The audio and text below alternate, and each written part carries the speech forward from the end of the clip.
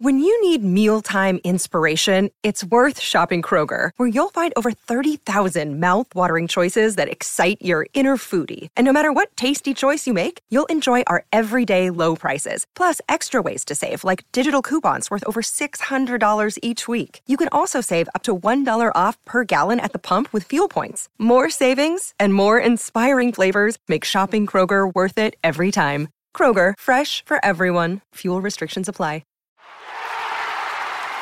Thank you for tuning in to the Black and Gold Hockey Podcast. Please subscribe to our weekly Boston Bruins hockey talk on listening platforms such as Apple Podcasts, Amazon Music, Google Podcasts, iHeartRadio, Stitcher Radio, and Spotify Podcasts. We'd certainly appreciate it if you give our show a 5-star rating along with a written review. You can also subscribe to our official YouTube channel for a video version of our weekly program. If you'd like to support our show financially, please go to our blackandgoldhockey.com website and click on our affiliated Fanatics banner before shopping online. Another way to financially support our weekly program is to become a Patreon member to be eligible for weekly Boston hockey prizes and monthly Boston Bruins hand-signed jersey giveaways. Please go to patreon.com/blackandgoldhockeypodcast and donate just $1 per episode. Many thanks for the continued support and enjoy the show.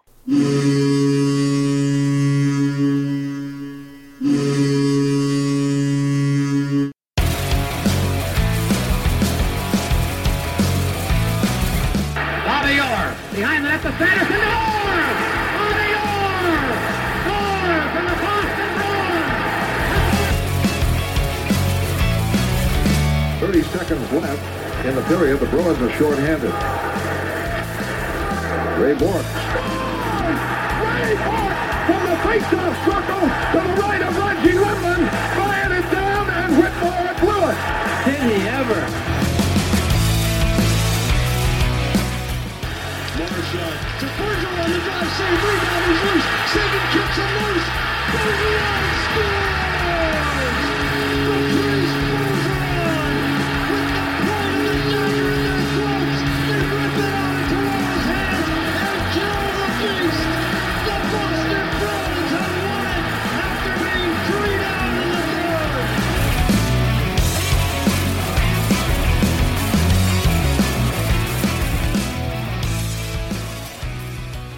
Well, hello, everybody. Welcome into episode number 312 of the Black and Gold podcast. It's great to have you here with us. Steve Forney hosting as well as Mark Allred, who is always with us as well. Mark, it's good to see you again. A weekly thing. How you been? How's the week been treating you? Good. I mean, for Bruins content, it's nothing short of fantastic. This wagon just keeps going. Personally, I finally joined the Corona Club. No. Yeah, over the New Year's, I was not feeling good on Saturday and Sunday. My wife was just like, Jesus, I don't know, Mark. I think we just got to go take a test. And I've tested before several times, actually, because of my work. And so I work in a building with a lot of people. So that's pretty common. But I took a test and yeah, I got it. And it was a pretty difficult couple days. I'd say 3-4 days last week were pretty bad. Just real cold and hot and just like, I felt like an old lady on menopause. It was really bad. Well, that sucks. But you feeling better though, now? I'm getting better. It's just a lot of water. This episode is sponsored by H2O. But it's just a lot of water, medications from CVS, and my dad really helped out because we have to isolate and so on just for 5 days. I couldn't go back to work, so basically I had to use vacation time this week. But things are getting better. We both tested positive, actually, my wife Courtney and I. So we're both getting a little better. We're ready to get back to work because. I mean, I was always like, wow, it's kind of cool to have the flu and just hang around at home all day. But it's really not that fun. It really is not that fun. And you got to be careful, too. I mean, I now know 2 people that since they got COVID are now allergic to beer, which is not great. And I personally, I still have issues with my heart rate. So, I mean, I'm Oh, 36 Jesus. and I'll be sitting here doing nothing. And all of a sudden my heart rate will spike to like 140, 150. And I'm like, what the hell's going on? So Damn. there's some lingering stuff too. You just got to kind of keep your eye on for the next, couple months at least. It's weird. We're 2.5 years into this thing. We still can't figure it out. You know what I mean? Yeah, and I was fortunate to like avoid this, I mean, especially in the height of the whole Corona thing. But hey, we move on. But how was your week? I know you've been real busy at the T-Birds a lot lately. Yeah. Busy week of school. And then, last night we had the throwback night. So we busted out the 94 Falcons jerseys. Yeah. And just real quick, we auctioned them off post game right on the ice. And with all my interactions of hockey players over the years, it seems like they're either super nice or they're huge dicks. And I would say it's probably about a 93-7 ratio. 93% of these guys are so nice. They're willing to talk to fans, sign autographs, be with the people, treat other employees within the organization with respect. And it's always a good reminder to me, how nice these guys are. I mean, they're, each one of them comes up and they shake my hand. How you doing? They got a good group of guys there in Springfield. And I know it's not just in Springfield. Hockey guys just seem, like I said, 93% of them are just an absolute pleasure to deal with, to interact with. So another sellout crowd. So I'm proud that the Springfield's and the management and the team that they put together in the marketing department, the ticket sales reps, they're great people. We got sold out buildings. When I started, we had 1,100 people in the building and we were last place. And now it's the total opposite. So tip of the hat to the players, the team, the organization. They pulled it off well. Yeah, that team is really, and we both follow the AHL thoroughly. I cover the Providence Bruins, and obviously you're the PA voice for the Springfield Thunderbirds. But that team in the past 2 or 3 years has really turned around. St. Louis has really done a good job of getting prospects down there, some really well-known ones, and ones that are driving fans into the building. So, but I'm going to tell you, Steve, I'm not a fan of your T-Birds. So we might have a little difference here on the whole, Providence and friggin' Springfield thing, because it is an Atlantic Division rival. So I think it's going to be a lot of fun. And to be honest with you, for the past couple of weeks, I really enjoyed having you aboard. So I appreciate that. Wouldn't it be nice to have a nice little playoff series between Providence and Springfield, and then in the springtime? Yeah.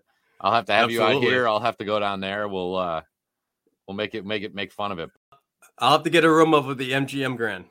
yeah, definitely. But it's funny, even Providence, when Providence comes to town, it's different for me because, again, I'm in a weird spot because I'm a Bruins fan, so right. When Providence comes to town, I spend most of my time watching Jack Ashawn and Lizell and Beecher, and I'm not really paying much attention to my own guys, but it's a unique spot, certainly. And it's good to be, like I said, it's good to be 10 minutes from home.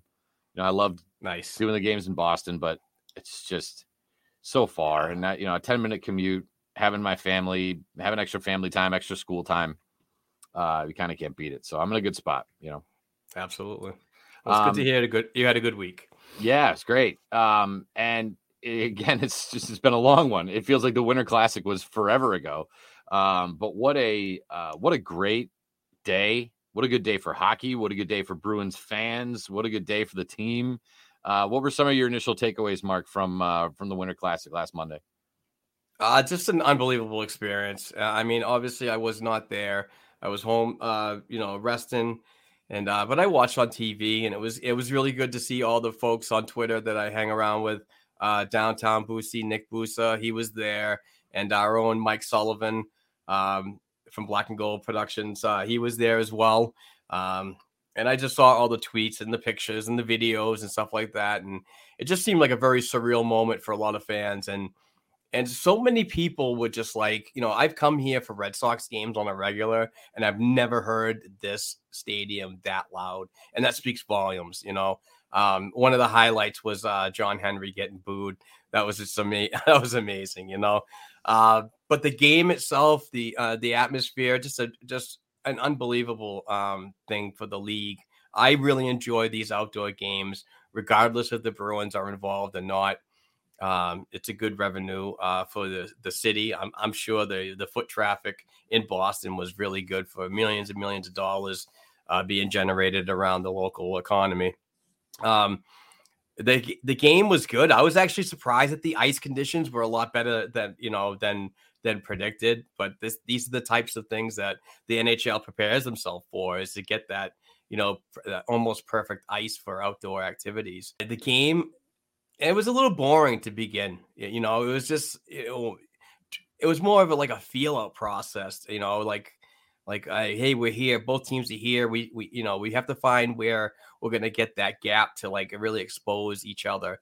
And that came later on in the game with, obviously Jake DeBrusk, comes in with 2 big goals, and Linus Ullmark was just an amazing starting goaltender in that game. But yeah, overall, I really enjoyed what I saw on TV, regardless of who covered it, TNT or whatever. I just really liked watching all the camera views. Really enjoyed the drone coverage. That was going awesome. Around. That was so cool, man. It was good to see Zdeno Chara, Bobby Orr, and obviously Johnny Busick, some of the old time Bruins in the house. And the overall game was just really good. And the home winning still happens, even though they weren't at home. Yeah, right. It was there were some things that were a little quirky. I could tell it seemed like the broadcasters just couldn't see anything, and everyone was kind of beating up on them a little bit. But I think they were put in a spot where I picture them just kind of wincing, going, passing it though. Who the hell's that guy? It seemed like maybe they had a tough view there. And you're right. They always say that the goalies have the hardest time adjusting to the outdoor game, but Ullmark kept them in the beginning of that game. The first period, they were skating around like it was 5 Hal Gills out there. And I don't know if they were just trying to find their way, or they couldn't get used to it, or it was, it looked like somebody playing a video game for the first time. It was like they didn't know what to do or how to do it. But then it seemed like the sun went down, and it was a whole different team. So I don't know if it was that just adjustment period. It didn't seem to me like Pittsburgh just seemed faster, I guess, in the first period and a half. And then Jake DeBrusk leaves, comes back, scores 2 goals. We find out he's got a broken leg. I mean, that is badass. So, it sucks. We're going to lose him for 4 weeks, but what a gutsy performance by him. Definitely one of the more entertaining Bruins ones I've seen. I think if I ranked them, that Lake Tahoe game was awesome. That game they played at Gillette against Montreal was terrible. They played awful in that game. It was a mess. So I put this one probably somewhere right in the middle. I thought that kind of the first puck pitch was a little strange. I wish Veritek had a mask on, because I really wanted to see Bobby Orr just kind of wind back and really fire one at him. But I'm sitting there watching it going, he's not going to shoot the puck at Jason Veritek, is he? He is. He's going to shoot the puck at Jason Veritek. So I was hoping he was going to kind of put a little more mustard on it. But I agree with you. Overall, I think it was a win for hockey. It was a win for Boston. It was a win for Bruins fans. It was a win for Pittsburgh. I just think it was a great day. It was a great game. It was nice to see the Black Keys there. I always think the Black Keys were kind of cool. Just an absolute home run. And quite frankly, my biggest takeaway is I think they should start doing this for the All-Star games. Yeah. I think the All-Star games should be outdoors. The All-Star, skills competitions and all that stuff. They do throw those things outdoor too. Why not? That would be pretty cool. Because again, it doesn't really mean anything, right, in the grand scheme of things. So guys can really go out there, enjoy themselves, take it all in, nothing on the line. They can go out there and have some fun. So that was a blast. And like we were talked about last week, it's so nice that they were able to go out west, right? After that, you're able to go out west, sort of reset yourself, recalibrate, and so far so good. 2 for 2 on the West Coast. Yeah, I was actually surprised about the LA Kings game on Thursday. I had a feeling the Bruins were going to win, but it's that West Coast travel that you just really don't know how a coach like Jim Montgomery or defensive coach John Gruden are going to get these guys up for travel like that, because it takes a lot out of you. I've heard several hockey players say that those West Coast those trips are fun, but they're also really grueling on the body when you're an athlete, Sure. Even when you're not. But yeah, it was good to just like take that experience from the Winter Classic and move into a 3-game roadie out in California. A big win for the Boston Bruins. And we'll talk about a certain individual later on, but 5-2 out in LA. I thought it was a really good game. Jeremy Swayman, I thought, played really good, but then again, he's another game that he's giving up the first goal. Actually, that's wrong. That first goal that he gave up was not his fault, because it was we're in the back of Gretzky's office, and it just came out front to a guy that's you don't have time to get across the crease to make a stop like that. But no, I mean, overall, I just thought it was a really good game, and what a way to kick off the 3-game California trip. But man, these freaking late night games are killing me. I mean, even last night, it was Saturday night. I got home at 10:45 from Springfield, which was great, like perfect. And by the end of the second period, I was borderline asleep in my lazy boy. I just couldn't make it through. And especially that Thursday night on a school night, it was just I couldn't do it. But and I was upset because of the guy that we're going to talk about, Trent Frederick, the Trent Frederick period, for crying out loud. It's great to see him getting things done. And, putting all that stuff aside that you mentioned, the gruel of the West Coast trip, I don't care if you're playing West Coast, East Coast, or you're playing on Mars. If you want to be the elite and you want to be the cream of the crop, you want to be the top team, you have to beat teams that you should beat. And Columbus, LA, last night in San Jose, Anaheim, you got to beat these teams. You have to. And so it was good to see them get it done. It was good to see them stick with it. And like you said, they got off to a slow start there against LA, but then last night it was like bang, bang, bang right off the jump. I felt like Big Jim Murray, Reimer, you bum. That's what that was last night, man. He talk about not starting a game right. James Reimer, my goodness. How about this one? James Reimer has no luck against the Boston Bruins.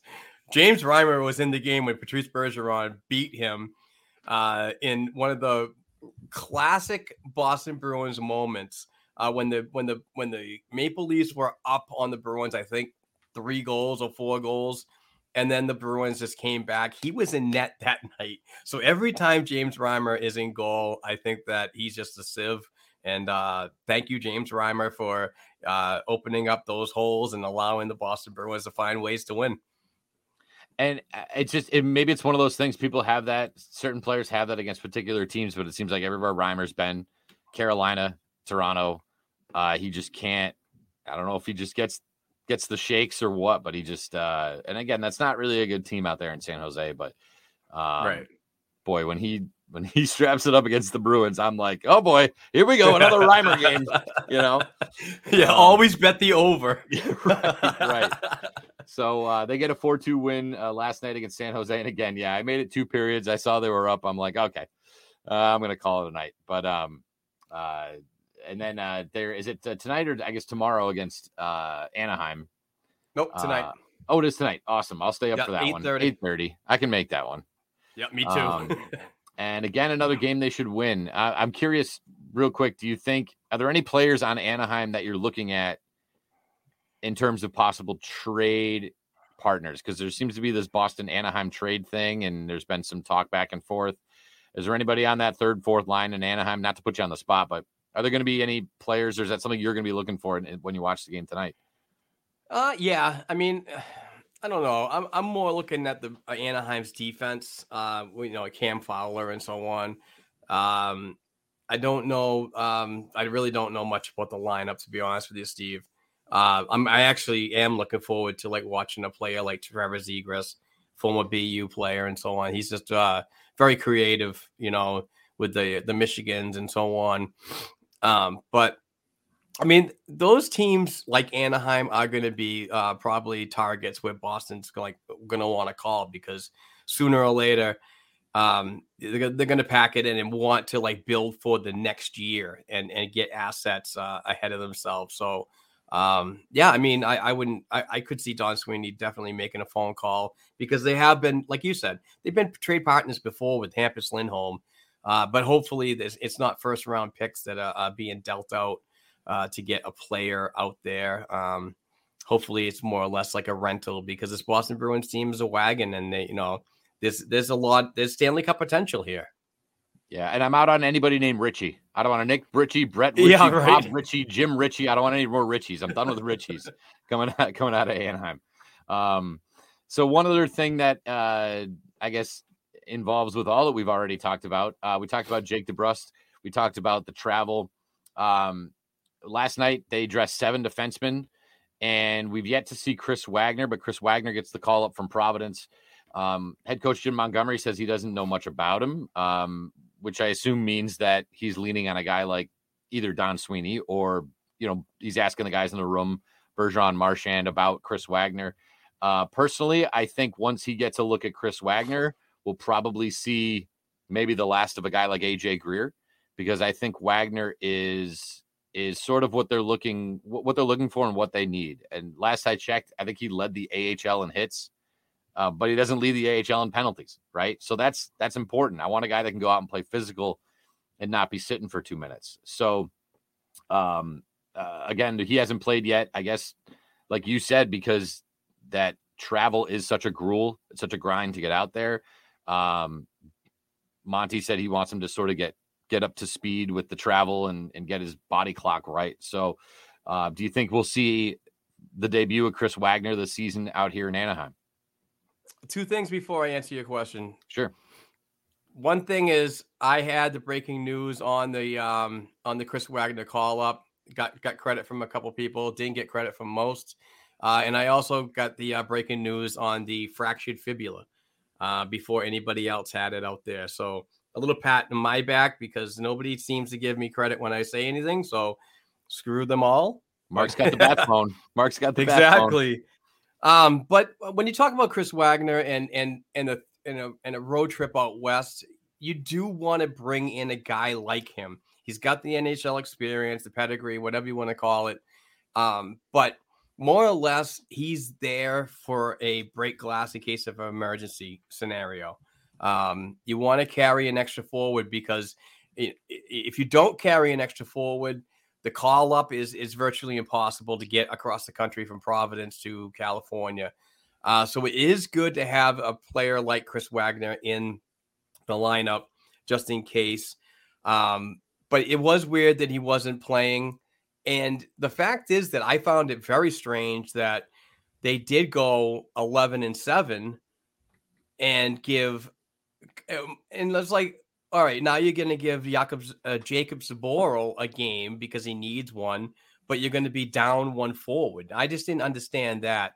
And that's where I kind of would like to have seen Wagner in place. But Jim Montgomery, I think, mentioned, or several sources have mentioned, that Wagner is most likely going to get into action tonight in Anaheim. So, I don't know about the whole AJ Greer part of your question, Steve. I do know that when it comes down to massaging the salary cap, it's really difficult to be cap compliant. And to believe it or not, AJ Greer's $750,000 is a little more attractive to the Bruins lineup than Chris Wagner's 1.8 million, whatever. I mean, I know it's pennies on the dollar when we're talking about the salary cap that way, but it's, and we do have a little bit of salary cap as well, but yeah, I don't know if Chris Wagner is going to be that type of impact player that's going to like really wow anybody to see if he's going to be a mainstay here. Yeah, I just, Greer was one of those guys I've watched, again, skate around to the A, and I was just sort of I was kind of surprised he made the roster on opening day. And maybe that's a part of the reason why, is because of the price. That might be why he's there to begin with. But Yeah, we'll see. We'll have to see how it all shakes out. Craig Smith threw a wrinkle in that plan last night when he finally scored a goal. Got a beauty there. Nice little rip top shelf. Again, one that Reimer should have saved, didn't. Yeah, we'll have to see how the bottom of the roster all shakes out. But yeah, I think, and by the way, Wagner, another former Anaheim Duck. So, yes, exactly. Bringing those guys in. One thing last night did kind of bother me a little bit, and I know Jack and Brick talked about it in the broadcast. I think it was Forbort and Clifton got stuck out there for like 3.5 minutes.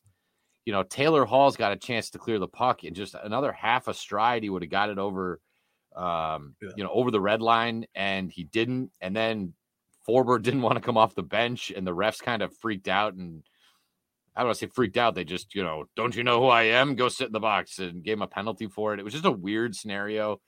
But a little bit more puck awareness. If you do that against a better team, you're in trouble, Yeah. So in a weird way, it was good they had 7 defensemen because they totally spent 2 of them on that one shift. But 3 icing. Go ahead. Oh, sorry. Icing the puck 3 times is not ideal. No. And that's one of the reasons why he was out there for so long. And I believe that Forbort going to the bench and sitting there waiting was just like basically posturing because he was tired. Right. And unfortunately, the league or the officiating doesn't like that. And they got a bench minor, which I thought was, I was a little dumbfounded about what was going on. More or less, it was the 3 icings and what happened with the bench minor that I was just like, what is going on with this team? You guys need to figure it out. Right. But yeah, just got to get better with, when you release the puck and throw it in the corner, you got to do it after the red line, not before. And the linesmen and the referees are usually super lenient with that. Like as picky as they are about the offside and the blue line, when you're dumping it in from the red line, they usually give you, the benefit of the doubt. They'll give you a couple inches there. They know you need a change, and they'll kind of let you flip it in and get off the ice and keep the flow of the game going, which makes it all that more, I guess, egregious that it was another half a stride. You got to get the puck over the red line. You got to, before you send it down there. So definitely a weird scenario, and nice thing you're playing the Sharks is it doesn't matter. Doesn't matter. Exactly. Can we look forward a little bit here to the All-Star game, Mark? Another good night for Linus Ullmark last night. He's been named to the All-Star game. Jim Montgomery will be the head coach, so tip of the hat to him. Well-deserved after the year that he's had. Anything stand out to you from the rosters? Quite frankly, do you even care? The All-Star game is not always the biggest thing, but do you care about the All-Star game? Where do you think they're at right now? I don't care really about the All-Star game, and I used to really get up for the skills competition, but that's just kind of, in my opinion, went childish. More, silly. And exactly silly. Yeah, it's more for the kids. It's more for the next generation that want to see all these talented plays and tricks and so on. And I get it. But it's not like it was when I was younger, or we were younger, and so on. But it is good to have representation from the Boston Bruins, and obviously Linus Ullmark and all the accolades that he's accomplished this year in his second full season with the Boston Bruins has been nothing but tremendous. We talked about the stories about him and his struggles going through life with an alcoholic father and so on, and being Swedish and coming to a new team, especially from the Buffalo Sabres and that dumpster fire, which it was, and not so bad these days, but it was pretty bad when he was involved. But just coming to the team and working with a guy like Jeremy Swayman, those two were like blood brothers. And what he's doing here in the crease, I don't think I've ever seen this in my life. I can date myself back to like the early 80s when Pete Peters went on this like 30 game like tear and didn't lose a game. But that was an individual effort. And I know that Linus is doing individual efforts as well, but with the way Pete Peters did it back then, and what Linus is doing today is apples and oranges, to be honest with you. It's just an amazing thing that we're seeing. And again, I cannot stress how criminally underrated the goaltending coaching is in this organization, because yes, the individual is doing all the work out there in the crease, but behind the scenes, it's a very, very stern thing when it comes to teaching how to position yourself and so on. And kudos to Bob Ascenza and Mike Dunham for really, really taking this goaltending development per se just to a whole new level. How much credit do you give to the defense? Because I feel like there have been breakdowns. There have been big breakdowns, and you need your goalie to bail out your two defensemen who changed too early or turned the puck over. It was been a lot of turnovers the last 3 or 4 days from guys like Clifton, and Lindholm had a couple of them last night that were bad. But you got the save, you know. How much do you attribute to the defense that's in front of them? A lot. I mean, this year, I thought that the defense could use some work. You know, I was let's put it this way. In the offseason, I was like, the Bruins need to make a trade. You know, because we didn't know who the Connor Cliftons were going to show up, the Derek Floorboards and so on. Some of these people and players that we could have traded for somebody, got something or made a package to get another defenseman in here. But I think that we're really good on the defense. We could use an upgrade. I'm not going to say we don't look. I'm not going to say we're not 100% great, but yeah, I mean, I think the defense has been really good, because when it comes down to like the goals against and so on, your defense plays a big part of that, and your goaltender is your last line of defense. So just to have Linus and the way he's been playing, just to really stand out like that. It's just it's paying dividends on.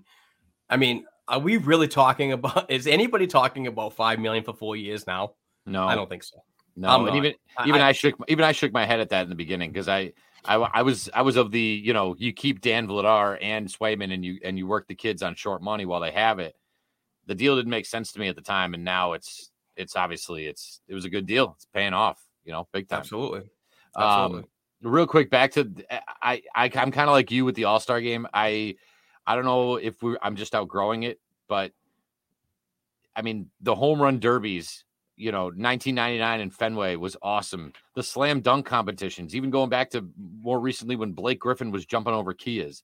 The NFL, they're going to try this new sort of quirky, skills competition thing. I just remember those things 10, 20, 30 years ago being like must-watch TV. And I haven't watched a home run derby in 10 years. I haven't watched, a slam dunk contest in years. I don't know if it's just because, Dominique Wilkins and Michael Jordan took it so seriously, or I don't know. Maybe it's because they all had a lot of money on the line back then on their side bets. But just everything seems to be a little more quirky now. Maybe it's like Disney movies. Maybe I'm just outgrowing them. You hit that point in your life where you're like, all right, I don't need this anymore. It's for the kids.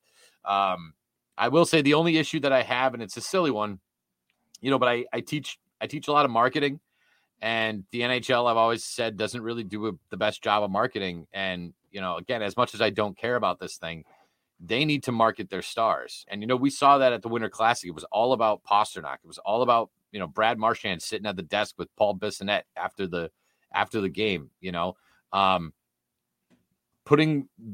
having the fan votes to get Pasternak into the All-Star game, to me, is just silly. He's, who's more marketable to this league? Who's a better face for the league, David Pasternak or Dylan Larkin?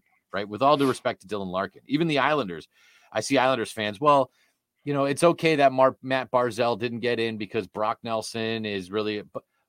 Matt Barzal is a star. He's a stud. He's a marketable guy. He's going to make you money, sell jerseys. Who sells more jerseys, Matt Barzal or Brock Nelson? Right? With all due respect to Brock Nelson.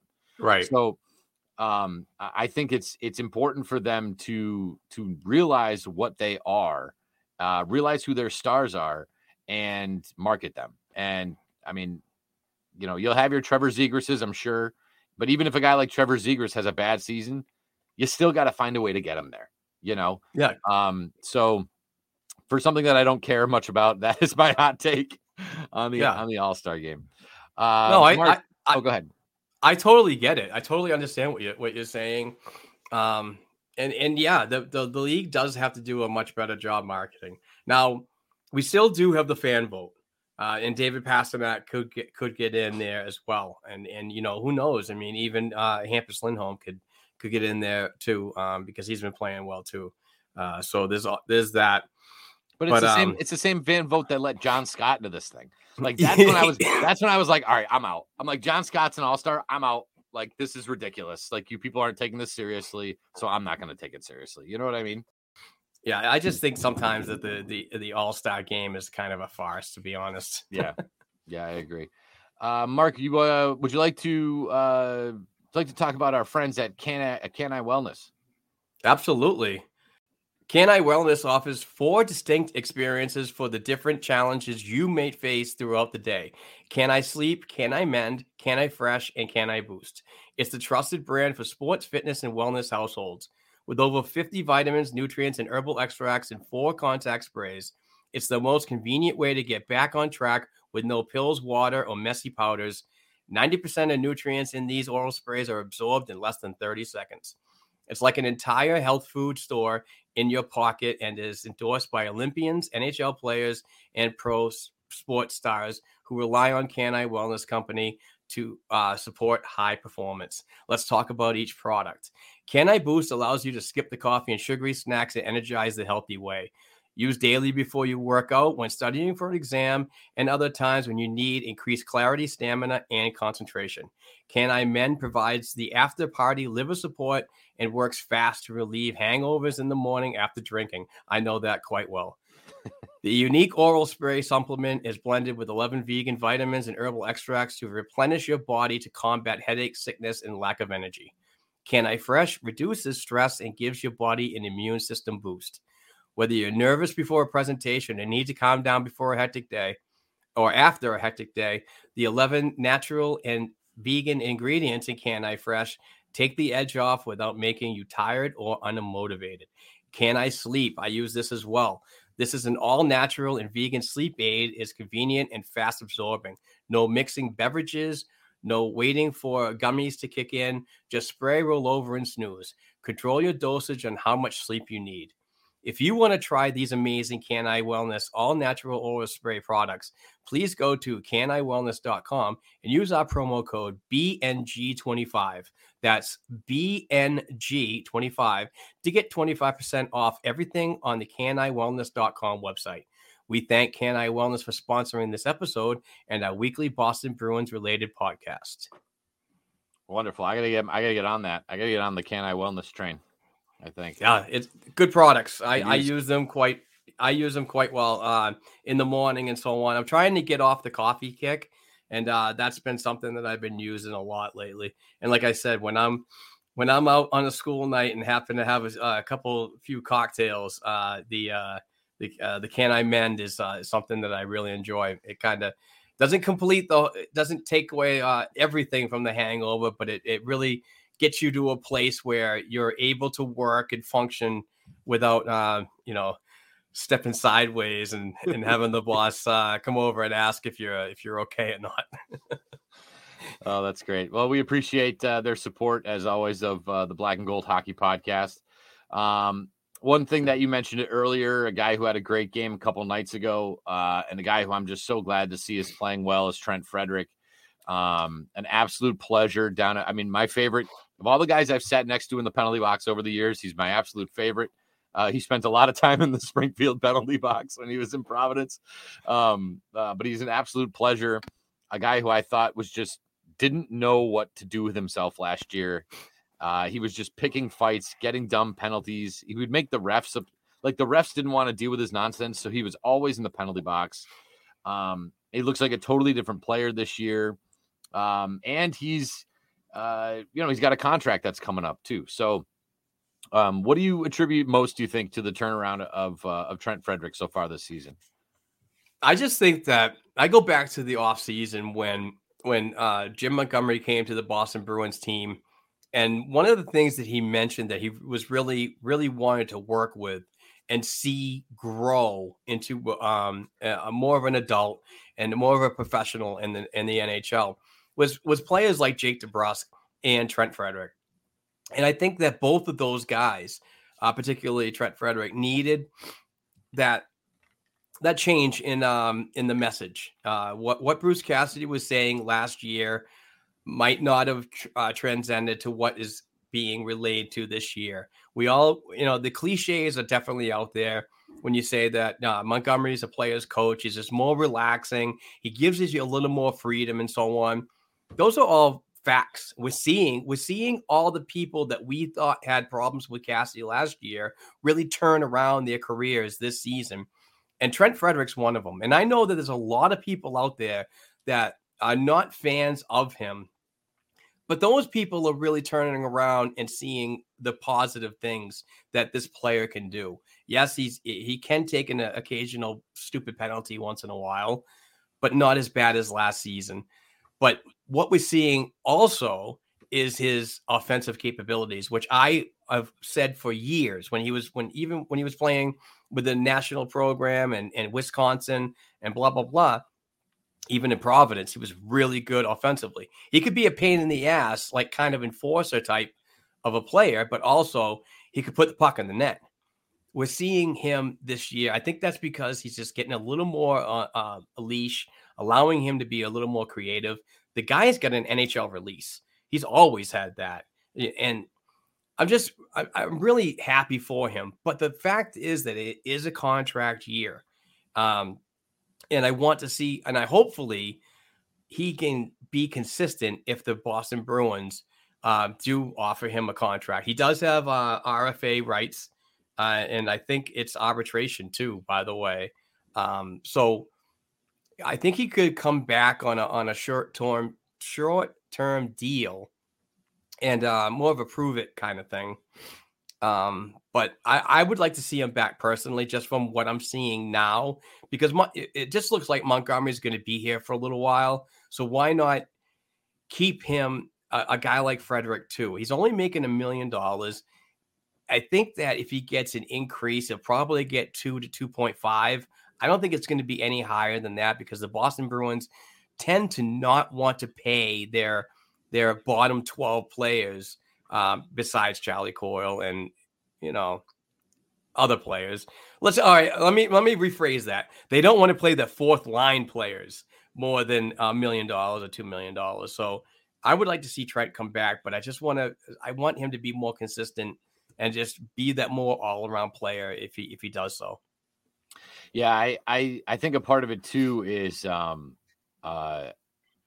we talked sort of understanding his role. I think when we talk about the fourth line has this stereotype, if you will, of you're out there to grind other people down, punch them in the mouth. It's got to be a Sean Thornton. It's got to be a Gregory Campbell. And I think you said, I think he's more creative. I think he's more of a skilled hockey player than just that fourth line oaf playing 7 minutes. And of course, that's not in reference to a guy like Thornton.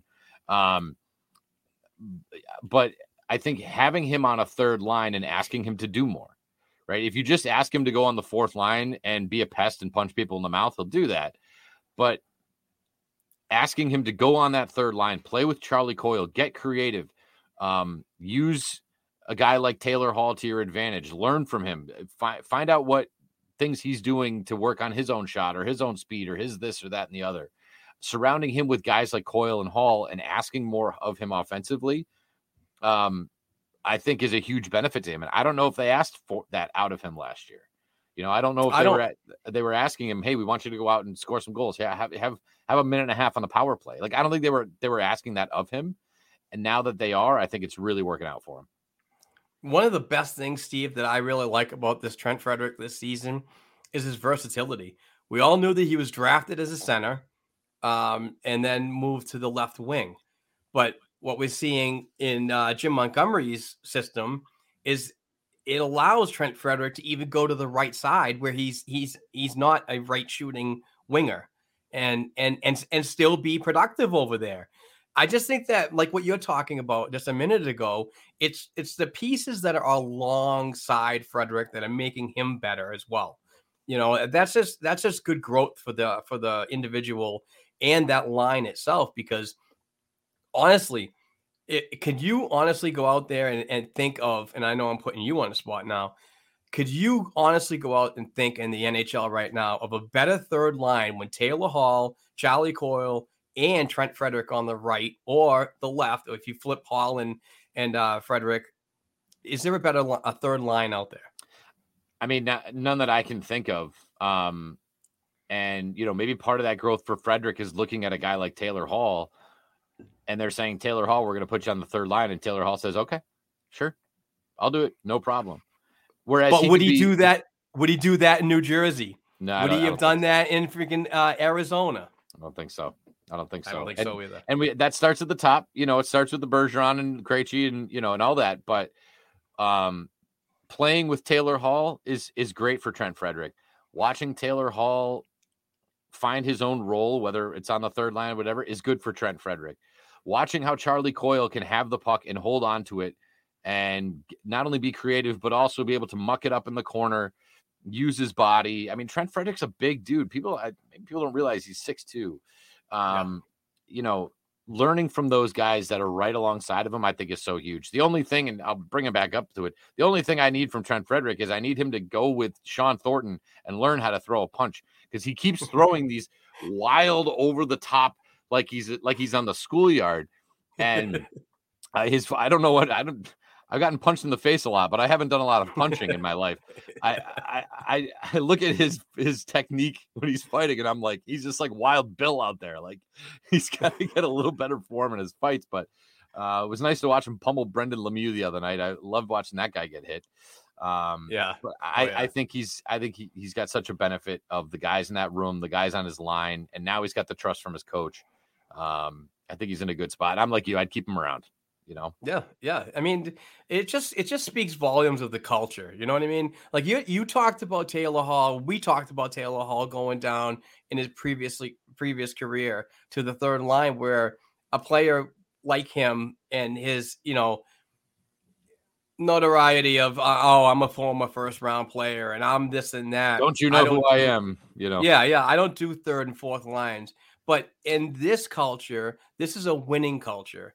And, Taylor Hall is not on the, he's not young anymore, and he's not overly getting old, but he's just in that part of his career where I need to buy into whatever the message is sent to me and just do it, because this is what happens when winning happens, and I love the way his attitude is.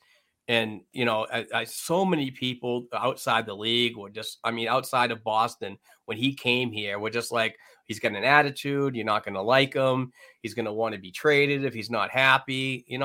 I'm just glad that whole narrative is now gone. And we have a Taylor Hall that is reliable no matter where you put him, first, second, or third line. You're going to get the best out of him. He might not look like the best and fastest skater out there, but boy, can he move. And I'll tell you one thing that I'm really impressed about Taylor Hall this season is his back check. His two-way game has really, really stuck out to me. Yeah, and I wonder if it's he's at the age, like you said, where it's a little bit of self-reflection. I mean, if Taylor Hall retired today, I think that people would be more apt to say that he underachieved over the course of his career based on his hype and where he was drafted. And I was shocked to know that he has never scored 40 goals. I mean, that shocks me. I mean, he's never hit the 40 goal plateau. So he was a league MVP too. Right. But once, and he's never won a cup. So I wonder if that was a shortened season. I haven't pulled up here. He had 39 in 17-18 with New Jersey. He had 39 goals, 54 assists for 93 points. So, I mean, he was close to 100 points that year. That's probably the year he won it. But, to not, I always just thought that the guy, put the puck in the net like it was nothing. For him to not hit that mark yet, again, I'm not asking for him to score 40 goals, but isn't it about time that he became a critical piece on a Stanley Cup winning team, a Stanley Cup contending team? I think he has the opportunity here to really, and yeah, it was 27-18. He won the Hart. Was that the year I was talking about? So maybe that's a part of it too, is a little bit of self-reflection. Like I got a legacy that I got to build here. I gotta, he made the All-Star game and he won the Hart that year. He had 93 points for New Jersey. So in 76 games, which is pretty crazy. So, I think this team's in a good spot. I think all these guys are in good spots. They're all buying in, and I think that's something even us just sitting on our couches are starting to notice. It's great. Yeah. Oh yeah. This is a great time to be a Bruins fan. It really is. It really is. Now I know I saw this on Twitter, and I know this was kind of, I don't know, people just losing their mind, but we move forward here and talk about Fabian Lysell playing in the World Juniors. And we talked on it a little bit. I expect a little more out of him playing with his peers.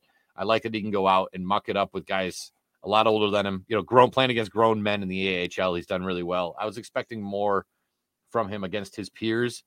But some people are talking about trading him. Some people are talking about he's a bust, get rid of him. I just, no way. There's just too much talent there. There's too much going on. What do you think was sort of the reason for his underwhelming performance? Was it coaching? Was it teammates? What do you think? Any thoughts on the top about his performance at the WJC? I mean, going pointless in 7 games on a Sweden team that did put the puck in often. It was a little disturbing to see, but I'm not going to, bash the kid for not getting points in a tournament like that. They came in 4th. Sweden came in 4th, obviously. But it's just the narrative out there is just, when people watched him play, some folks said that he was making impacts even though he wasn't scoring points. And I agree with that. There was some times that, you could see his offensive capabilities come through, a little snake bitten on a couple posts and so on. But I really think that Boston fans are just so, fire from the hip type of folks that, I mean, the Boston Bruins, they see that, the Boston Bruins fans see that, hey, we could make an improvement to go for the Stanley Cup. This would be a great piece to use.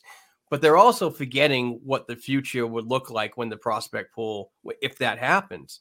You're taking steps back. Now, I'm not saying that Fabian Lysell is the next Wayne Gretzky and so on, but nobody knows that. We don't know what we have until he gets to the NHL. But the other thing is like Dom Tiano last week and it told us that it doesn't matter what he's doing in a tournament like this. What you should be focused on is how he's playing against men in the American Hockey League, and he's a point per game player. You don't give up on something like that. Legitimately, this is the right wing in our prospect pool is very weak, and it has been since David Pastrnak was drafted. So you just don't want to give away a player like this. I just think that we need just a little more patience, and also for the ones that are like, all right, so the World Junior Tournament is over. We need to get Lysell in the NHL as soon as possible. That's a no for me as well. I just think that he needs to spend the rest of the season in Providence, where he is right now. He did not play in last night's game. I'm not sure why, but he might be into today's lineup. I'm not totally sure. The Providence Bruins have a game at 3 p.m. today, which I'm going to be watching against the Utica Comets. But I'm not ready to throw in the towel on a prospect like this. I just think that a lot of fans, they don't invest the time enough to really seriously watch him in the American Hockey League or any of these tournaments that he's been in. But when they do see a tournament as illustrious like the World Juniors, which is an unbelievable worldwide coverage, and they see that, and it's a little disheartening for them. But just take a couple of breaths and step back and just let the guy develop. He's 19 years old. We haven't seen anything from him yet. We're going to see a lot more of him as he continues to develop. Yeah, and maybe it's the recent draft history that makes Bruins fans lose their mind. And I mean, I can get that, but I think he's too young to already give him the cold shoulder. I mean, it's funny. I just pulled it up between Jacob Force, Becca Carlson, Jeremy Lozon, Dan Vladar. The amount of guys that they've drafted that are still here and productive it's slim. But I think that's all the more reason to make sure that our prospect pool gets sort of refilled, right? I mean, we can't just be dumping prospects to bring in, 30-year-olds on expiring contracts to win a cup. And as much as I'd like to, maybe we can do both. I'm not ready to take our top prospect and just say because he had a bad junior tournament, that's it. I mean, it's funny too. Somebody posted it, and I can't pull it up now, but the most points ever scored in a World Junior, and a lot of those guys didn't make it either. So, yeah. It's a good tournament to watch. It's a good tournament to get a feel for what the talent level is. It's like watching the NCAA March Madness. It's cool to see these young kids go out there and ball. But I don't think I don't think it's a barometer as to whether or not the third string point guard at Kentucky is an NBA player. You know what I mean? Like I can't use that as the bar for what a player is, regardless of the sport. So I do think it needs to be sort of honed in a little bit. And again, for those people on the fence about Fabian Lysell, go to a game, go watch him in Providence, come to Springfield, come watch him play, get in the building, get your binoculars, whatever you need to do, but watch this guy play. I want to hear that first before you start saying we got to trade the guy. Tell me you're in the building watching the games. You know what I mean? Before you say you're going to want to trade him. So, yep. And the biggest thing for me too is when people have the ability to go to these American Hockey League arenas and sit and watch, what you do at home is you're seeing on TV and where the camera goes. Watch this player with the puck, away from the puck, on the bench, how he's taking advice from his attitude. You get character and so on. The biggest how he interacts with his teammates, all that stuff. Yeah, exactly. Absolutely. It's all a package that you really have to absorb into, and not just fire from the hip and go, oh, he got no points. He's done. He's a boss and this and that. I swear to God, coaches that I interview on the regular have always said to me, it's not about the points that you do on the score sheet. It's about the impacts that you make in the game. And I will forever believe that if you're not making an impact to the game, you're not developing properly. But the coaches, when they say that he is making impacts, tells me that he's on his way. And it's just, you need to be patient on him. That's all. I agree totally. So in a moment here, we're gonna hear from our friends at Bet Online. I do just wanted to bring up one other thing real quick, and I think I caught this on the NHL Network. They were talking about the kid from Canada, Shane Wright. Just got sent back down to the juniors, and Frontenacs. And they it seems like Seattle almost demanded that he get traded to a team that can contend. I sort of got that impression. Same thing happening here with Brett Harrison, who just got moved to the Windsor Spitfires. Of course, Mark Savard is the head coach there, which is awesome. Does the NHL teams really have that much pull in junior hockey to say, this guy's my prospect, you're a middling team, I want him on a contender? And are junior teams do they just front load teams like midway through the season to make like the playoff runs more interesting? Like I'm not up to speed on how all that works, but I found that interesting. I think it was Mike Rupp was talking about that. I think there's dialogue. I don't think that the NHL teams set a precedent on where their prospects are to go and so on. I just think that there's dialogue. Like, hey, we're thinking about sending him back, but it would probably be good for his development and his character if he was traded to a team that's going to go, win an OHL championship, or even have a potential to go to the Memorial Cup, which is an absolutely huge tournament up in Canada as well. All three leagues participate in that. I mean, there's dialogue, but I don't think that there's if we send him here, you need to trade him immediately. And if I'm not mistaken, I'll have to look it up after we get done recording, but I think the timeline for the trades are done. So I believe he's staying in really? Kingston. Okay. Gotcha. I think so. I could be wrong. I wonder if that's why Harrison moved when he did. Do you think that's a good move for Brett Harrison, who, again, is another great prospect the Bruins have here in the system?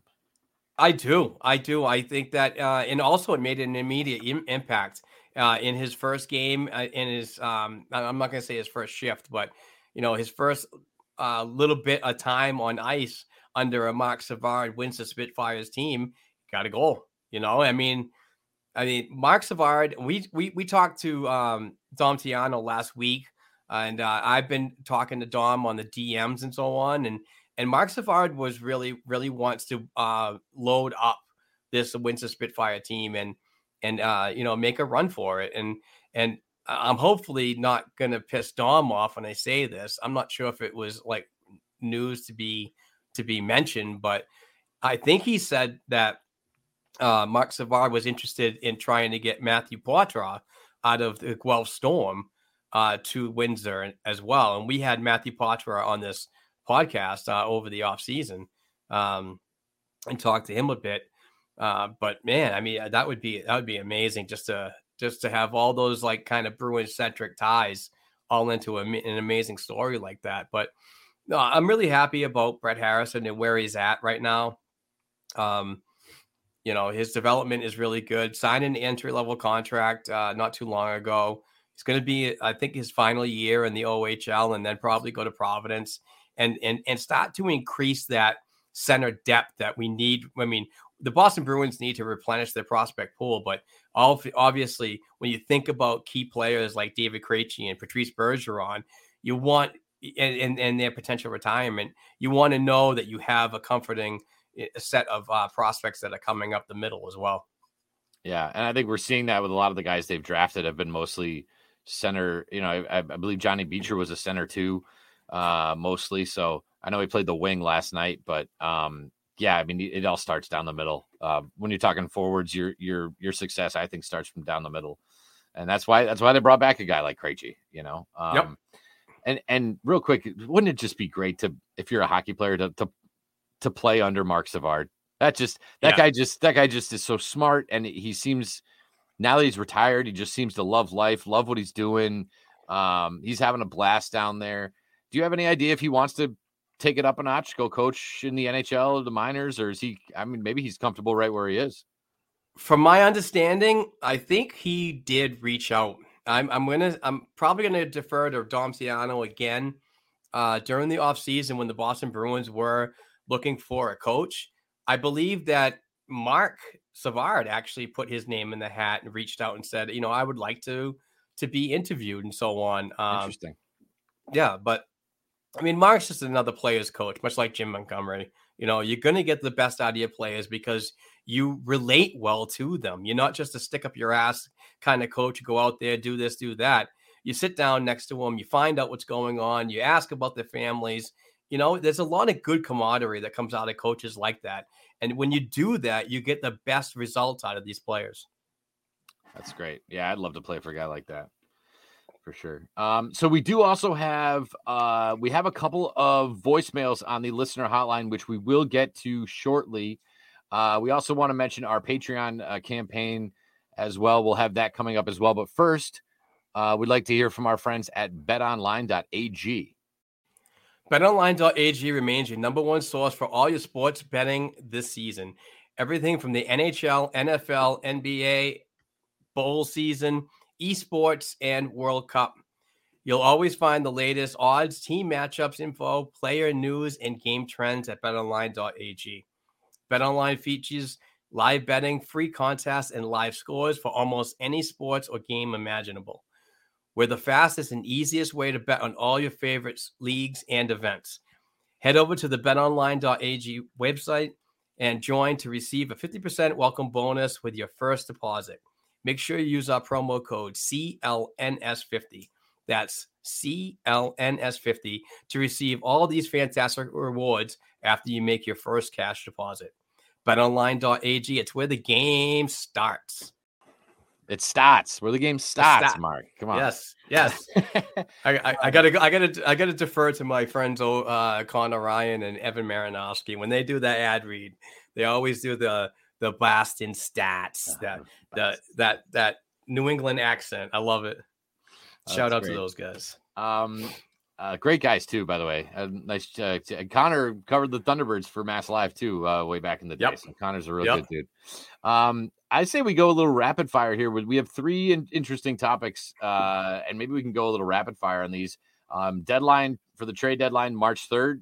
Mark, you think the Bruins need to make a move? You stand pat? It's so hard because March is a little bit of a ways away, but it's really not that far when you think about trading. And me personally, if I was a general manager, I would want to make a move as soon as possible to get a player or an asset involved to create that chemistry. The longer you have time to create chemistry, the better. I think that if you go right up against the trade deadline and then right to the end of the season, there's a possibility of a chemistry builder and so on. And I believe that, but I just like that the extra camaraderie that these guys will get out of that particular player. But I'm not sure where they're going to go with this. I think they're still trying to move Craig Smith in his contract. I don't think that that's going to happen at all. I think that he's just probably going to end up walking to free agency during the offseason because, I mean, Craig could be of value to another team. It's his AAV that is not attractive at all to most teams. And that's a real bummer for a player like him that's on the latter part of his NHL career. Defense wise, I could see an upgrade, but I'm not sure where you fit players in. We talked about it last week with Dom Tiano. I don't know. The biggest focus right now would be Matt Grzelcyk. I mean, I would like to see an upgrade for Matt. I like Matt and so on, and I get all the underlying numbers or the analytic geeky stats and so on that say that him and Charlie McAvoy are a real good matchup, and their potential is really good and so on. But I'm not one for potential and what could happen. I want to see results now. And that might sound greedy as a Boston Bruins fan sitting here with 31 wins in 39 games, but I think there's still improvements that this Boston Bruins team can make. Whether it happens or not, it remains to be seen, but we'll see what happens. Yeah, my fear is that if they're going to bring in an impact player, the money is going to be tricky. And the only way you're going to be able to make it work is to, like you said, to have to give up a contract like a guy like Craig Smith. And if a team's willing to take that on, they're going to need something else too. So now we're talking about Craig Smith and a whole bunch of picks, or Craig Smith and a whole bunch of prospects, or Matt Grzelcyk and Craig Smith and a whole bunch of picks. So I don't really want to mess too much with that if we don't have to. I just think that their financial situation that they're in right now is going to make it super tricky to bring in a guy that's really impactful, that's cheap, right? I mean, most guys that are impactful and cheap, they're not going anywhere. So right. If you're going to make a move, you're going to have to, there's going to be a price tag on it, and you're going to have to give something, you're going to have to make them take money too. And now you're going to have to add more stuff to the deal. And I don't think it's very necessary at this point. Pasternak continues to score. Do we think he can hit 50? Can he hit 50 goals? Can he hit 100 points this year, Mark? Oh, God, I'd love to see it. But man, every time he gets a goal, he just increases that value. It's one of those things that you get tired of seeing online, whether it be Facebook or Twitter. He scores a goal, and here you go. Pay the man. I believe so. I think there's enough games for him to do so, especially if he keeps doing two goals each game, much like last night.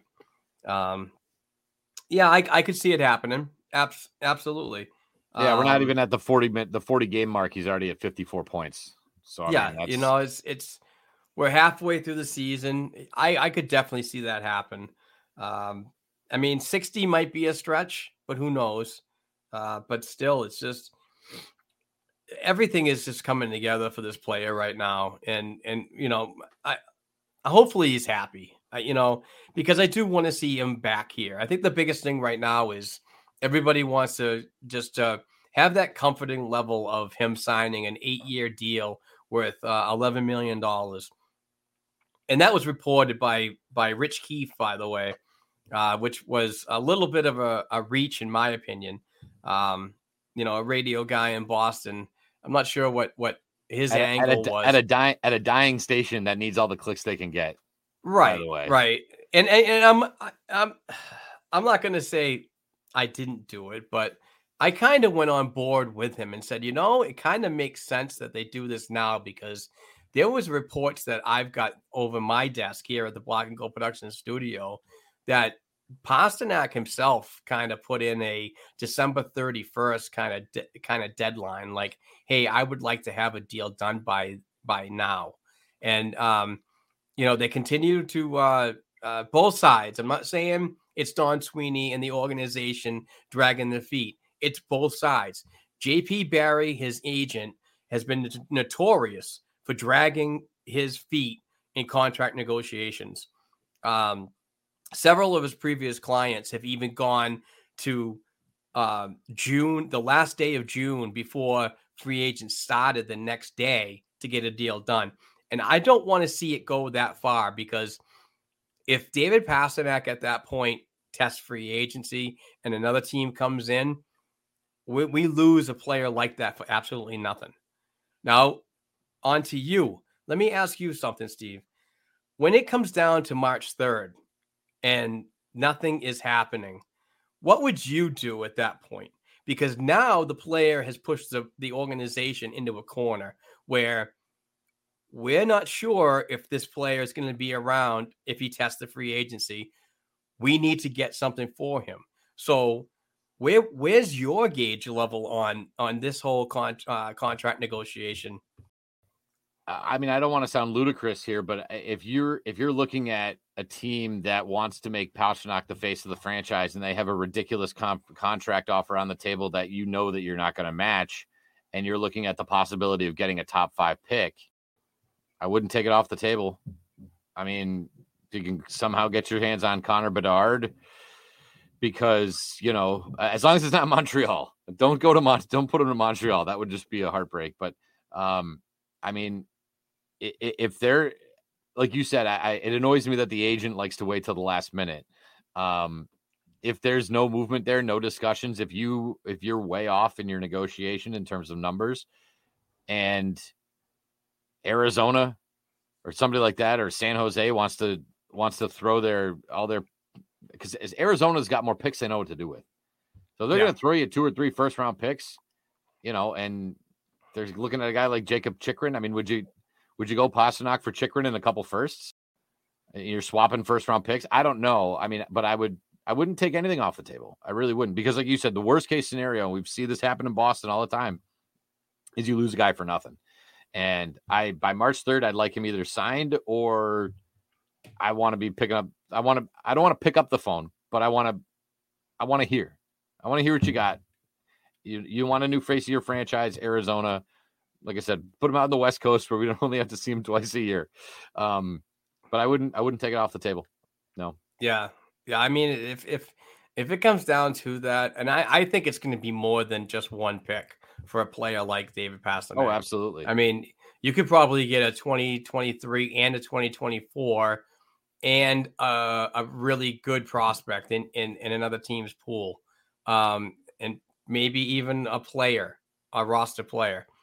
Who knows? But it's just one of those situations that you don't want to think about, but you're coming down to the witching hour when you do have to start thinking about that.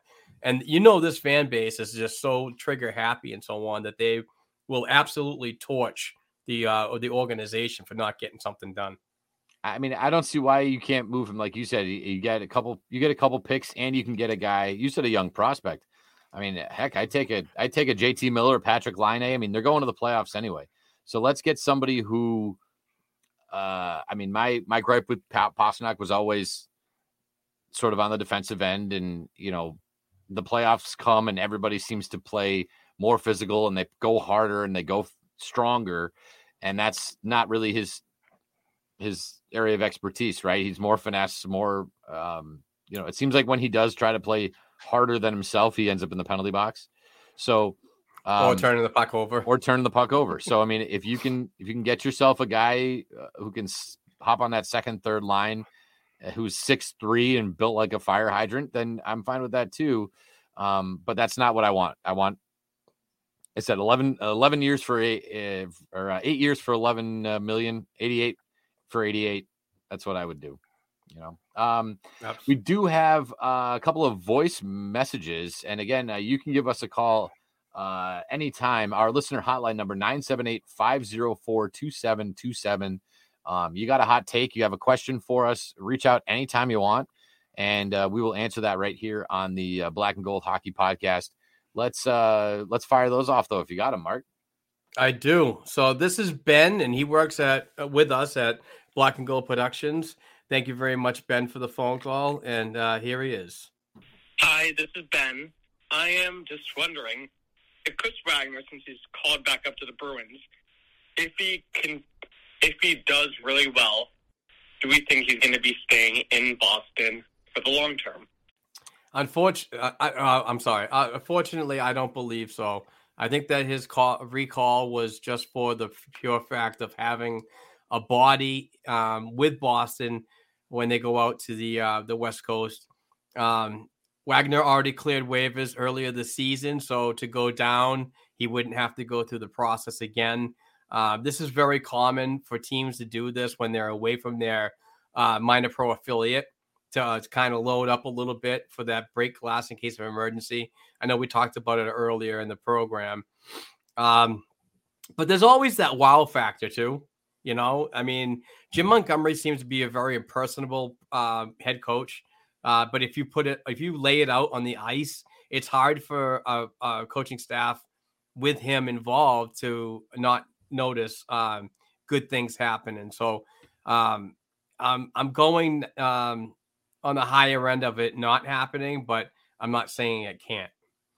Yeah, if you put the money all aside and all things like that, I would take Wagner over AJ Greer. I just think he has more to offer. And I think Wagner's been a really good soldier. He's been a real good soldier over the last year and a half, going up, going down. I think he's an NHL player in the AHL. And I think that's mostly strictly due to there's no room and the money. So I think he's been a good soldier. Put all that stuff aside, I would rather him over AJ Greer. But like you said, with all the other things that I want to take out of the decision that are actually real, I don't think he'll stick around. All right. So the second one is Gail, and Gail works with us as well at the Black and Gold Productions. She's a Bruins writer and also does a lot of Bruins alumni as a media member as well. So here's Gail. Hey guys, it's Gail from Black and Gold Productions. The question I have for you guys today is, how do you feel about teams that are quote unquote tanking for Connor Bedard? Do you feel that that is something that you would want to see as a Bruins fan if the team was, say, as bad as Montreal or Chicago, all the teams that are going to be in the lottery? Would you want to see them tank games to increase their chances of getting the number one pick? Look forward to your answer. Have a great show, guys. Thank you very much, Gail. I would, if I was in that situation, yes. And I don't, is it the best thing for the sport to necessarily do? No, but and the other thing is I want to make sure that I really trust my GM, and I'm still not really sure what I'm getting with Don Sweeney, but I mean, I grew up a massive Steve Yzerman fan, so maybe I have this ingrained in my head, but what he's done in Detroit, that team is going to be an absolute wagon in a couple of years. I think we talked about Ottawa, who really, and again, you don't even have to tank just for Connor Bedard, but if you're trading off your assets like Patrick Kane, Jonathan Taves, you're loading up on draft picks, you can hit on some of those draft picks, and you can get your Tkachuks and your Drake Bathersons and your Tim Stutzlas and you can build it that way. For me, it would have to be more than just sucking to get one player like Connor Bedard. You're going to need more than that. Ask Arizona, who's been trying to do that for my entire lifetime since I came into the league. So I think having the one guy is not enough. But if I'm Chicago, I'm loading up on first round picks for the next 2 years, doing the best I can, and then hoping that you end up like Detroit is now, which I think right now they're in the playoffs. And I think that they're cooking. I think they're going to be, like I said, a real problem coming up. And I look at a team like Florida, who I knew really well because they were the Springfield affiliate for a long time. They're on the other end of it. They've had all these high draft picks, and, Grigory Denisenko and Alexei Heponiemi and all these other guys that just aren't producing, right? They're just not, they're going to be a middling team. I was shocked they were as good as they were last year. I think that they'll be middling for the next 5 years, because I don't think they've drafted well. They've had the assets, but they haven't drafted well. So I don't necessarily have a problem with it, but I'm glad I'm not in those situations. I'm glad I'm not in Vancouver, Chicago. I'm glad we don't have that problem here. I am not a fan of tanking, to be honest with you. And I'm actually really glad that the league has stepped in to kind of mediate the factor of it happening. They do have the balls in the lottery thing and so on, and that really decreases the fact is for teams to like really go out and actually tank, because even teams know that there's no 90, 95, 100% chance that they're going to get a player like Connor Bedard. You're going to have to go through that process of, that certain percentage of how many balls are in the lottery. So I'm kind of happy that the league stepped in and did that.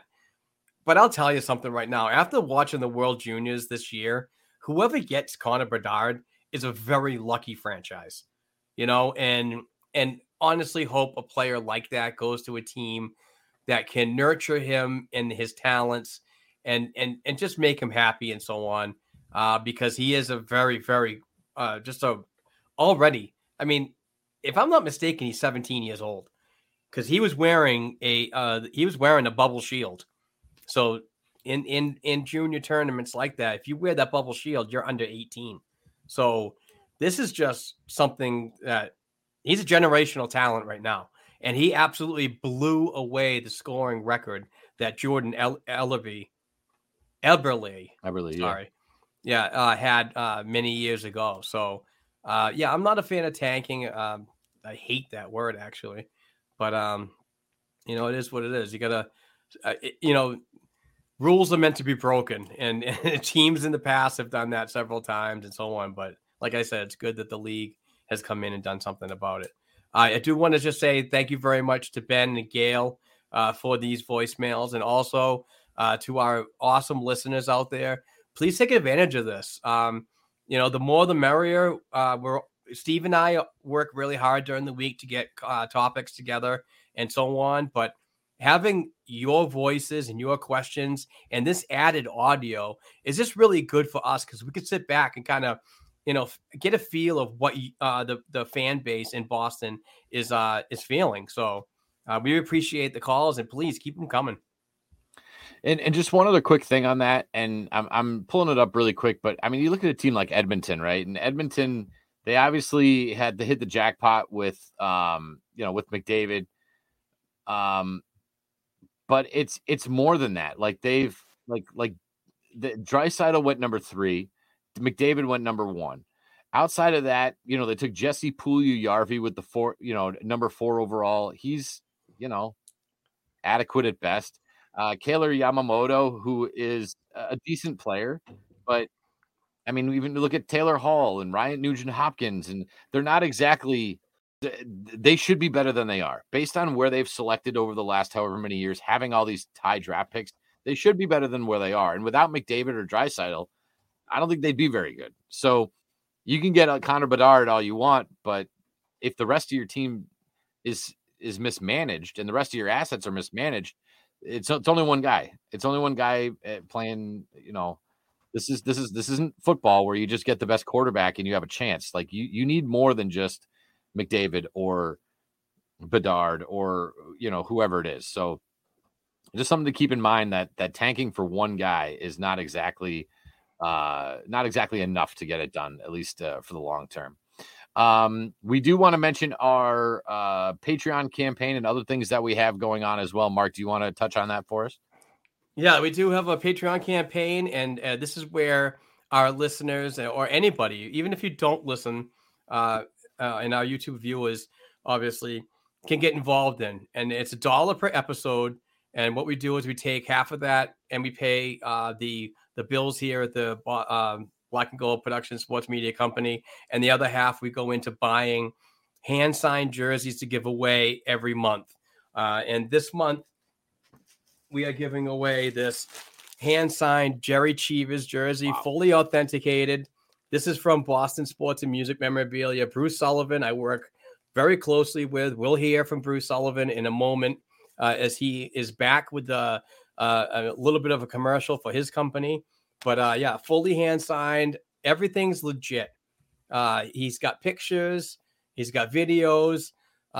These players come to Bruce's house at his kitchen table and sit there and shoot the shit, have a couple beers, and they sign stuff. So get involved. It's just $1. We've given away a Ray Bork prize pack in October.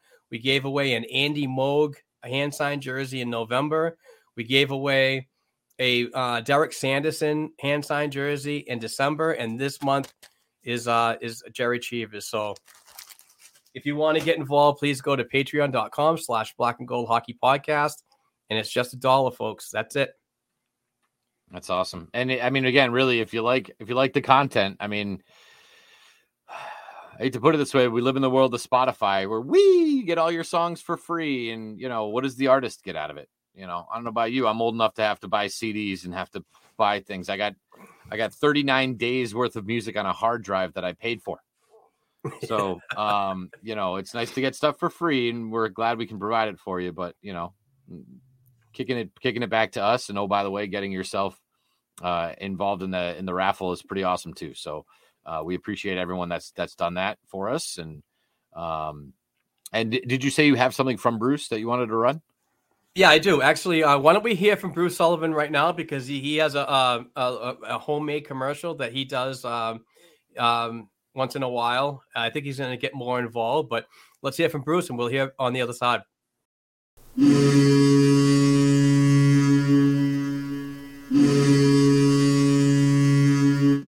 Happy New Year, Bruins fans. This is Bruce from Boston Sports and Music Memorabilia with our Black and Gold Memorabilia Moment of the Week. On December 30th, we hosted 1980 Olympic hockey gold medalist and MVP Mark Johnson. Take home a Johnson autographed jersey with inscription for just $149, a puck for $65, or a photo for just $59. On January 23rd, we host Bruins legend, number 24, Terry O'Reilly. Take home an O'Reilly jersey for just $79, a photo for $29, or a puck for $34. We also host 2011 Stanley Cup champ and the enforcer, Sean Thornton. Take home a Thornton jersey with inscription for $89, puck for $34, or photo for $29. To learn more about our dozens of hand-signed pieces and your chance to win free memorabilia each week, check us out at our Facebook page, Boston Sports and Music Memorabilia, or email us directly at bostonsportsandmusic@gmail.com. And be sure to tune in each week right here to the Black and Gold Hockey Podcast. Let's go!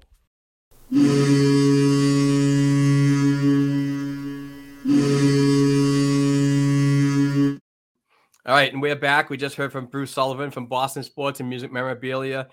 Those fantastic items. Sean Thornton and is another one that I'm excited about getting a jersey for folks to win here. So that is in the making. I'm going to buy a Sean Thornton jersey. I think that's going to be really popular, and hopefully we can get some money out of that to obviously help us here at the Black and Gold Production Sports Media Company. Spice up the fan cave, people. You need it. You need it. Get rid of your Celtics. Get rid of your Red Sox. Get rid of your Patriots. Black and gold, baby. That's right. That's right. Well, Mark, this has been a blast. This has been a great episode. I can't tell you. I know this is whatever now 4 for me, but this is a nice part of my weekend. I love sitting down and talking some Bruins, getting together. And I look forward to next week too. You have any parting words, any parting hot takes? Anything you want to leave us with today? No hot takes or anything like that, but I do want to mention that we're looking for more content creators here at the Black and Gold Production Sports Media Company. If you would like to start writing about the Boston Bruins or any level of the organization from the NHL down to the prospects worldwide, we welcome you. Please, we'd love to have more writers. We love creating content here. We have a very good group. We have 30 writers. We have a podcast network. And we have just a real good team that we want to keep growing. So if you want to start a Boston Bruins related podcast or an NHL news related podcast, please reach out, either individual with a family member or a group of friends. Get together once a week. If you have the time to produce content once a week, please get in touch with me and send me an email with a cover letter and an idea about what you would like to do for Bruins content. We're also looking for YouTube creators as well. So the email is blackandgoldproductionsllc@gmail.com. Talk to me. I mean, I'm always open to bring on some more people and keep this Boston Bruins content train going. And I kind of teach journalism too. And I know it seems a lot of overwhelming, especially for young people, but like, it's so simple to start. You're watching the Bruins game. You've opened up the notes on your phone and you just start typing about random things that are going on in the game. And then after the game, you can take those thoughts, those ideas, and you can put them into complete sentences and you have written an article, right? You can take those points that you noticed in the game and you put them in sort of an outline, and that's how you do your podcast, right? So that's what we do, right? So it might seem overwhelming to, well, I'm not a journalist. I didn't go to the Newhouse School in Syracuse. Well, you don't have to. I mean, you really don't. If you were sitting at home watching these games, that's all you got to do really is just take out your phone, take a couple notes, write down what you're seeing throughout the game. And it's a great place to start. So if it's something you always wanted to do, but you don't know how to get started, and by the way, feel free to reach out to me about that too. Because I kind of teach that stuff. So you can reach out to me on Twitter anytime if you're looking for some helpful tips as to how to get started. Sometimes with anything in life, getting started is the hardest point. The hardest part is to open that door. Hit me up. I'm happy to help. Yeah. And the best thing about this whole thing is we don't force topics onto our writers or content creators. We allow them to be creative. If you have something that's Boston Bruins related, whether it be analytics, history, a pregame, postgame, or anything that's just related, it's all welcome here, and that's one of the biggest things that I really wanted to do was by starting this company was to give that creative option to these people out there that want to learn more about writing and so on. And if you're not a very good writer and punctuation and spelling might be a little bit of an issue, Grammarly.com, a paid version of Grammarly, is huge. It really helps editors out and so on, but it also allows quality content to go out as well and not get hammered by the grammar cops out there in the internet. Because those people like are me. Such a pain in the ass. I'm such a word. I'm such a word nerd. I can't even tell you. It drives me nuts. Twitter drives me bananas. Nobody can spell anymore. My students don't know how to spell. I'm like, guys, come on. Oh my god. I think Steve, my pet peeve is when people spell Frederick. Oh my god, it's like there's no K. Mine is when the people say they're a loser. There's only one L. There's only one O in loser. Come on. Drives me nuts. Oh god, that's too funny. Well, Mark, it's been a blast as always. Unbelievable show. Enjoy the rest of the day, the week. We'll glad you guys are feeling better after getting the Rona. That's just the worst. But certainly take care of yourself over the next week, and be back doing it again. Absolutely. And before we go, I just want to give a shout out to our sponsors, betonline.ag. Please use the promo code CLNS50. Can I Wellness? Please use the promo code BNG25 to save yourself 25% site-wide.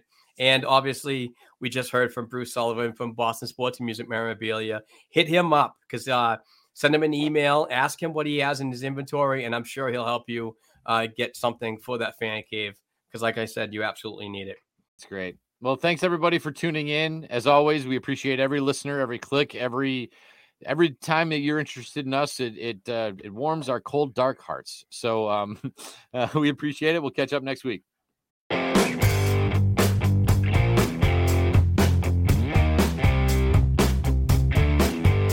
Thanks again for tuning in and supporting this week's episode of the Black and Gold Hockey Podcast. Please give the show a 5-star rating and write a review on listening platforms such as Apple Podcasts and Spotify Podcasts. If you'd like to contact the show for advertising opportunities or to send us a question or topic idea we should be discussing, please send us an email to blackandgoldproductionsllc@gmail.com. Don't forget to share our program on your social media platforms with other hockey fans and follow our Twitter accounts at Black and Gold Pod, at BNG Productions, at Black and Gold 277, and at Kevin_O'Keefe89. Also, please don't forget to check out our official blackandgoldhockey.com website where we cover the Bruins organization from the NHL level down to the prospects worldwide. Peace out.